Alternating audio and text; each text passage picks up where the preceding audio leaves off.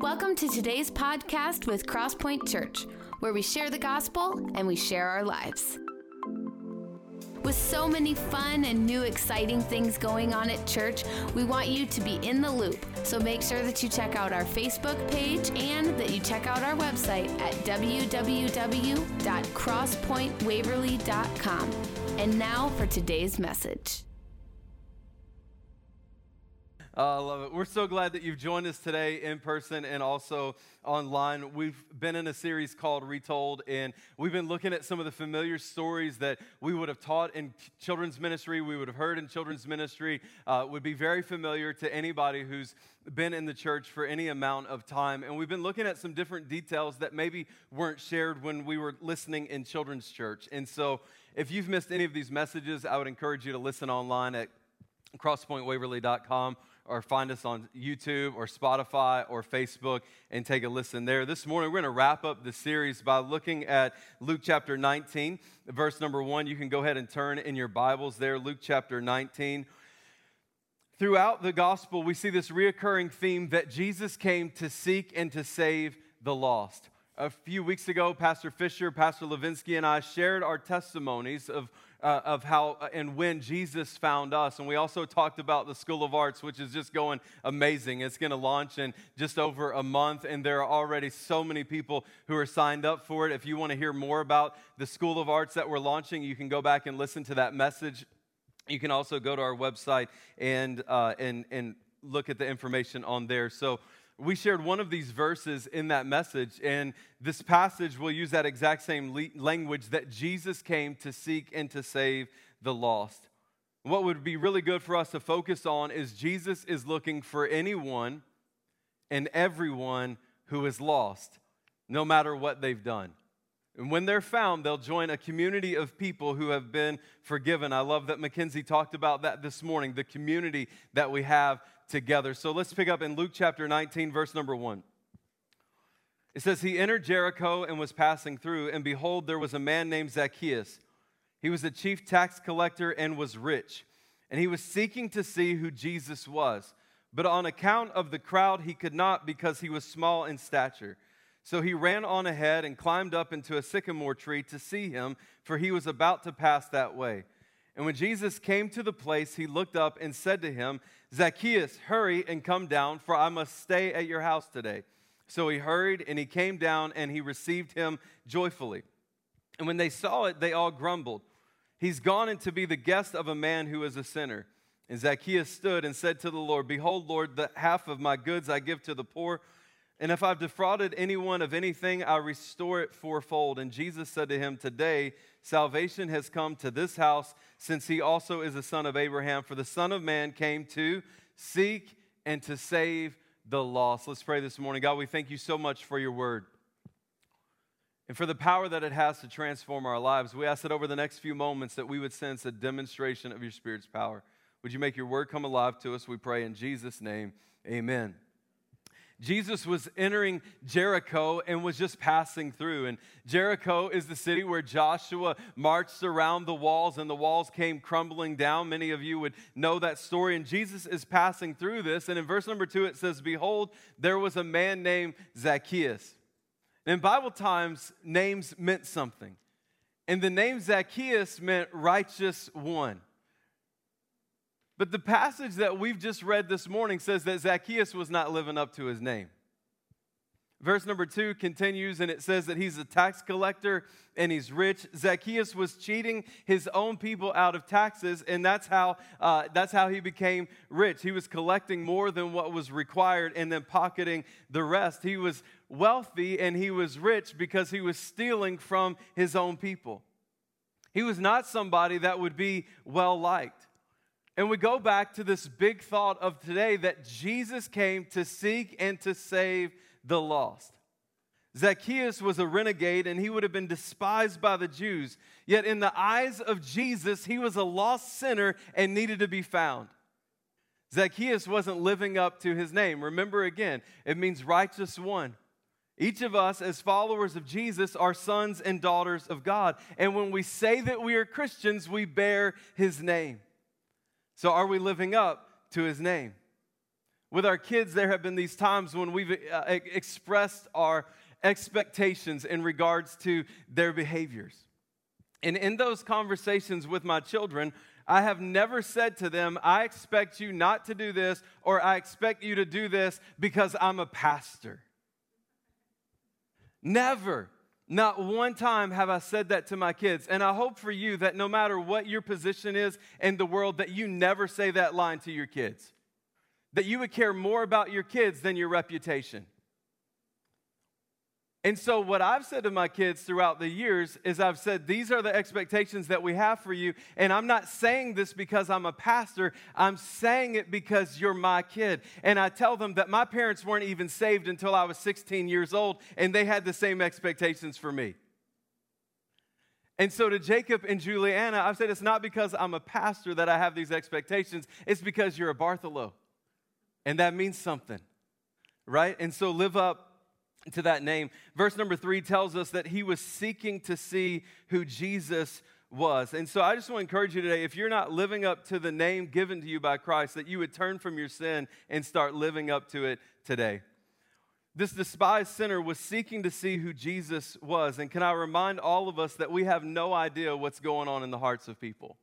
Right? Like you can look around at the world around you and you can think whatever you want to think about people, but you have no idea what's going on deep into the heart of that person. And so I wonder this morning, who are the groups of people that you've given up on? Who's the person that you say there's no way that they'll ever come to Christ? And I'm sure the same things were said about Zacchaeus, yet on this day, there was an openness to see who Jesus was. This verse goes on to say that because of the height differential between Zacchaeus and the crowd, he wasn't able to see Jesus. And for most of us, we've been in environments like that where we couldn't see what we wanted to see because of the people blocking our view. I remember Erica and I were at an event not too long ago, and there was a person who had a height differential than me at the event and was sitting directly in front of me. And so I would move my head this way so that I could see around this person. And when I would move my head to the right, then they also would move their head to the right. And so then I would center back up. And then what would they do? They would center back up. And I'm like, for the love of Pete, could you please just sit still so that I can see what's going on around me? Verse number 4 tells us that this man did something that would have been embarrassing in his times and in his culture. In the East, it would be unusual for a man to run, especially a wealthy government official, and yet this is exactly what Zacchaeus did. He ran down the street, and then he climbed up a tree so that he would be able to see Jesus. Can I just tell you, if your heart is desiring to meet Jesus today, do what you need to do. He didn't let cultural norms or his personal pride stand in the way of seeing Jesus. So maybe for some of you today, you'll lay down your pride or whatever reason that you have that's keeping you from becoming a follower of Jesus. There was this interior motivation for Zacchaeus that day to see Jesus. And the Bible doesn't say what it was, but there was this determination in his heart to see him. And that interior-driven initiative was matched by the exterior initiative of Christ. And Jesus walked straight up to the tree that Zacchaeus was in, and he looked straight up at him. Can you imagine? For Zacchaeus that day, he was just wanting to get a glimpse of Jesus. He was just hoping for the opportunity to see him at a distance. A number of years ago, one of the past presidents was doing an event in Des Moines, a huge outdoor event. And so Erica and I had never seen a real-life president in person. And so we thought, we want to be able to go so that, we can say we saw this president in person. And so we go through all kinds of security. We walk across this huge field. And I'll just tell you that not one time in that entire moment were we anywhere close to being close to that president. In fact, I will tell you that the view that we had of the president, he was about that big. Right? That's about how big the president was in real life. And I'm just telling you that there were no stands and no trees to climb up in. But let's just say that the Secret Service would have allowed me to climb up a stand so that I could get a better view of the president. Can you imagine if he walks past all of the crowds of people and looks straight up in the stand and says, "Hey, Jonathan, come on down. I'm going to come to your house tonight."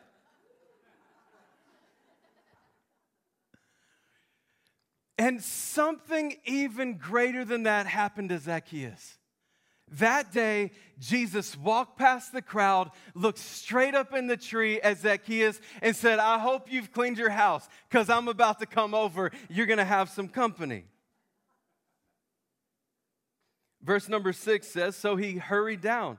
He came down the tree and received Jesus joyfully." For years, Zacchaeus was not showing any interest in living up to his name, the righteous one. He was showing no interest in becoming a follower of Jesus. Aren't you glad that God doesn't hold that against us? Aren't you glad that in the season of your life when you had no interest in following Jesus, that he didn't hold that against you, that in the moment when he found you and your heart was open and receptive to that he received you? Some of you have written others off. They've offended you for the last time, and you're like, "I'm done with them." And no matter what they do to you to try to woo you back, you're done. And I know that this might surprise some of you this morning, but my wife and I don't always see eye to eye. She's on the front row. There are times when I hurt her feelings, and as manly as this sounds, there are times when she hurts mine. Some of you guys are like, "What, you have feelings?" Or women are like, "What, you have feelings? Men have feelings?" Yes, we do. And when we act like petty kids, we can distance ourselves from each other, and sometimes the longer the distance, the greater the anger becomes. And no matter if I bring home a dozen roses to my wife and she isn't ready to move on, i.e., I haven't apologized yet. Number one, we're good today. Like, this is not a live example of what happened. I'm not about to offer a public confession or apology from here. Like, we are good. And so I just want to relieve that. But I'm just telling you, if I come home with a dozen roses and present those to my wife before I have apologized, my wife is not going to appreciate the flowers. And then what's going to happen in return? In return, my kind gesture that just got poo-pooed is then going to make me angry. And so then what happens? She's still angry. I'm angrier. And then now when she's ready to move on and I'm not, "Remember, I brought you flowers." You like just poo-pooed it all. Glad I could use that word today.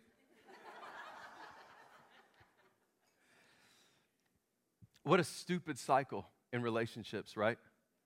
Like, we need to be people of humility. And I'm not saying, anyway, we're trying to break that cycle in our life when we don't see eye to eye. I'm just trying to get faster at apologizing, right? Like, that's the goal. Maybe that's a word for some of you today. Just get faster at apologizing. I'm grateful that Jesus doesn't treat sinners the way that sometimes we treat our relationships. Whenever this side of eternity, that internal draw comes to whomever and someone reaches out to God for salvation, there is no way that God will respond with the previous example.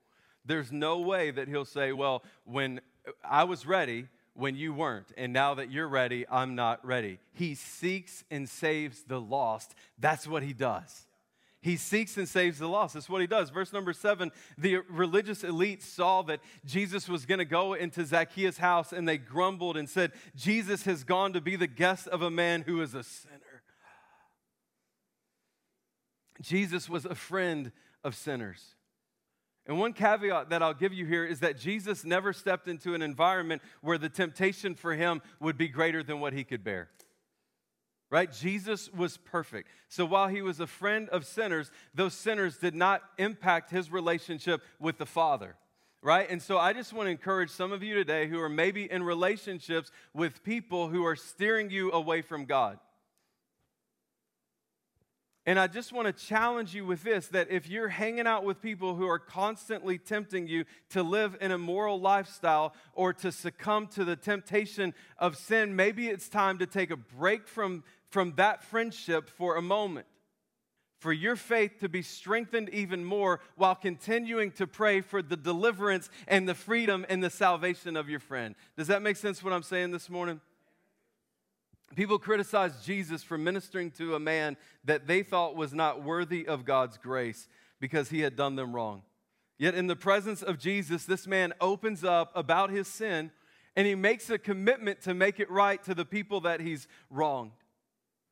May this place be a place that those who are the furthest from God, those who've done you wrong, can come and experience the presence and the power of the Holy Spirit, that they can confess their sins and experience the freedom that Christ wants for them to experience.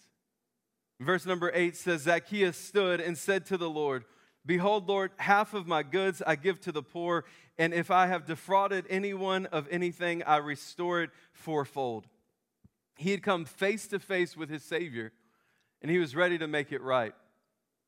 In this moment, after Zacchaeus spills out his heart, Jesus doesn't look at him and say, You did what? I can't be in your house now. Jesus wasn't surprised by Zacchaeus' sin. Jesus already knew that. His response was, Today salvation has come to this house. People thought that Zacchaeus was a wealthy man, and by worldly standards, he was. He had the material possessions and he had the money, but actually he was just a bankrupt sinner who needed to receive God's gift of eternal life. And the fact that Zacchaeus, a rich man, came to know Jesus was a miracle. Last week we talked about how we serve a God who is able. And in the chapter before this moment, in Luke chapter 18, Jesus had just talked to a rich guy in this chapter before, and here's how their conversation is recorded in Luke chapter 18, verse number 18. It says, And a ruler asked him, Good teacher, what must I do to inherit eternal life? And Jesus said to him, Why do you call me good? No one is good except God alone. You know the commandments. Do not commit adultery. Do not murder. Do not steal. Do not bear false witness. Honor your father and mother. And he said, all these I've kept from my youth. And when Jesus heard this, he said to him, One thing you still lack. Sell all that you have and distribute to the poor, and you will have treasure in heaven, and come, follow me. But when he heard these things, he became very sad, for he was extremely rich. Jesus, seeing that he had become sad, said, How difficult is it for those who have wealth to enter the kingdom of God? For it is easier for a camel to go through the eye of a needle than for a rich person to enter the kingdom of God. Those who heard it said, Then who can be saved? And Jesus said, What is impossible with man is possible with God. We serve a God who is able. And so Jesus has this encounter with someone who thinks that they want to be found. The rich young ruler says, What must I do to inherit eternal life? This guy seems like a pretty moral guy. He checks off all of the big boxes of big sins not to do. He says he hasn't committed adultery. He's not murdered anyone. He's not stolen from anyone. He's not bore false witness. He's honored his father and his mother. But one of the things that he hasn't done is put his full trust in God.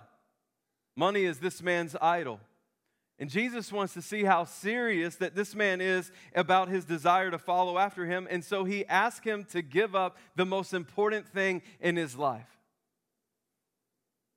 He says, Sell all that you have and distribute it to the poor, and you will have treasure in heaven. Come and follow me. He offers this man this amazing trade. And for some of you, this trade would have been hard. But when you sit down and you pencil it out, it pencils out. The trade makes sense. Let's suppose that you might live 100 years. Let's suppose that Zacchaeus could have lived 100 years. Jesus says, Come follow me. I'll take care of you in this life, and in the next there will be treasures for you. And maybe some of you aren't good with math, but I'll just tell you this morning that even if he lived to 100 years old, eternity is much longer than that. And the trade that Jesus gives him is, I'll take care of you now, and I'll take care of you for eternity. Jesus says, Sell it all and give it to the poor and follow after me. But this was the thing that he found success in. Money and his possessions is what he found significance in, and security and comfort. And Jesus asked him to lay down the thing that was the fleshly for him and follow after him. This morning, what is Jesus asking you to lay down to follow him? Don't be like the rich man and miss the trade. In verse number 23, it says, "But when he heard these things, he became very sad, for he was extremely rich."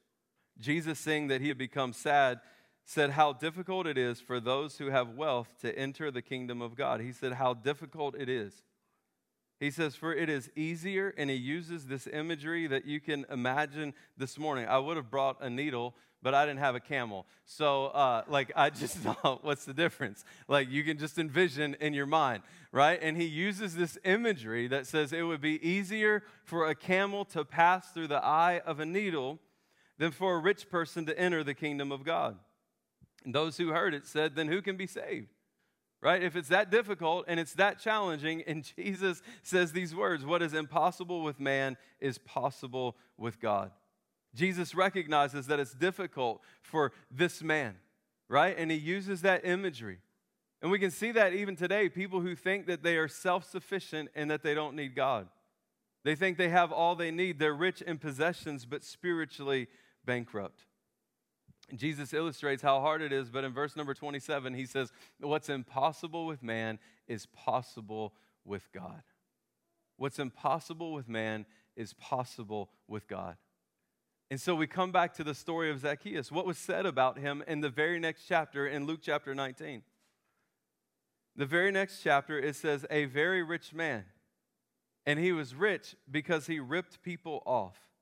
A man that Jesus said would be next to impossible for him to become a follower of him. He said it would be easier for a rich man to pass, for a camel to pass through the eye of a needle than for a rich man to become a follower of him. He just shares this story in the chapter right before this. But what is impossible with man is possible with God. We serve a God who is able. He is able to take what seems like the most helpless situation. He's able to take what you think is a person who has no chance to be saved. He seeks and saves the lost. That's what he does, and he makes the impossible possible. Jesus changed Zacchaeus' story. What was said before him, right? If someone asked a random guy on the street, hey, do you know who Zacchaeus is? Right? I would imagine that response would be, oh, I hate that guy. Hate that guy. Yeah, I know who Zacchaeus is. He's the one that comes to my house and collects my taxes and makes me give more than what's required. And then he lines his pockets with the excess, and he's become rich off of the backs of me and my family. But because he has this encounter with Jesus, his story gets retold. Think about what those future conversations would look like for the random guy on the street who's asked, do you know who Zacchaeus is? The response could be, yes, I know that guy. I saw him at his worst. I hated that guy. But then he had this encounter with Jesus and everything changed. This man came back to my house. He not only took the money, he not only brought me the money that he took from me, he returned it fourfold. And it wasn't just my house. He went to my neighbor's house and he restored what was taken to them. Again, not just what was taken, but returned it fourfold. Because of Jesus, his story gets retold. And I believe this morning that God wants to write a new chapter in your life. He wants you to see how deep and wide, how high and how far is the love of Jesus. Maybe there are some of you in here today and you're not a follower of God. And maybe people would say the same thing about you that they said of Zacchaeus. I hate that person. I've seen them at their worst. And Jesus wants to seek and to find and to save the lost.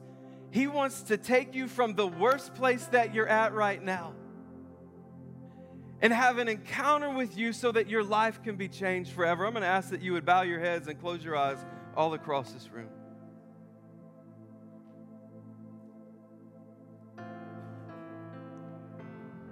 Today, if you say, that's me. Maybe others of you say, you know what, I'm not at my worst, but I'm not where I need to be with my relationship with Jesus. I've not been living up to the name, and today I need to see my relationship restored back to Him. With every head bowed and every eye closed, if that's you, you say, I need to ask Jesus to come into my life for the very first time. Or you say, I need to see my relationship restored back to Him. When I count to 3, why don't you slip up your hands all across this room? 1, 2, 3. Lift them up all across this room. 1, 2, 3, 4. You can put them down. Are there others this morning? Thank you, Jesus. Let's all stand.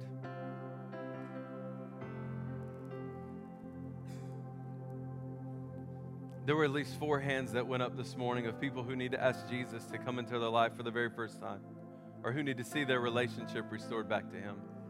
Here's what I'm going to do. I'm going to lead us in a prayer, and if you raise your hand, I want you to repeat it after me and mean it with everything that's within you. But know that you won't be praying this prayer alone, but that each of us in support of you will also be praying. Let's pray. Say, Dear Heavenly Father, thank you so much for sending your Son Jesus to die on the cross for me. I admit that I'm a sinner. I admit that I've messed up. And this morning I ask for your forgiveness. Come and give me a fresh start. Be my Savior. Be my King. Take over every area. Take over every aspect. And help me from this day forward to live for you with all of my heart, with all of my soul, with all of my mind, with all of my strength. In Jesus' name, amen. Let's give God praise for what He's done this morning. If you raised your hand in person today or online, we'd ask that you would text the word yes to 319-250-8998. Text the word yes to 319-250-8998. We want to encourage you along in the journey that God wants to take you on and the decision that you've made to follow Him today. We leave time at the end of each of our services for people to receive prayer. In just a moment, the worship team's going to lead us in a song. The prayer team's going to make their way to the front. There'll be some on this side and some on this side. And if you've come here today needing prayer for anything, after I pray and the worship team begins to sing this song, I'd encourage you to step out of your seat and come forward for prayer. Let's pray this morning. God, we thank you so much for your word. God, we thank you that throughout the Gospels we see this reoccurring theme that you seek and save the lost. God, we're grateful that for many of us in the room today that you have found us and that you've transformed us. But God, this morning I pray for those who have walls up to you, those whose hearts are hardened towards you, those who seem like the most unlikely people to become a follower of you. This morning, I pray that their hearts would melt like wax in your presence. God, that even now, those watching online and listening in person who aren't followers of you, that before they finish this morning, before they finish this moment, that they would confess you as their Lord and Savior, that they would confess their sins and receive forgiveness. God, we thank you for what you're doing in our church and in our community, for the number of people each and every single week that are coming to know you, that you're finding them and their hearts are receptive to you. And so, Lord, we thank you for that, but Lord, we say we're not settled with that. Because our hearts still beat, and your heart still beats for the lost, the 12,000 people within a 10-mile radius of our church that don't know you. And so, God, we pray for the most unlikely groups of people or individuals, that you would send a revival, that you would seek them and find them and save them, we pray. And Lord, help us with Kingdom Builders and our global outreach and impact to reach the billions of souls around the world that aren't followers of you, that you care about. Help us, we pray, in Jesus' name. Amen. Thanks Thanks for joining us. We hope that this message was inspiring and encouraging. For more information about this message or about all things Crosspoint, check out our Facebook and head to our website at www.crosspointwaverly.com.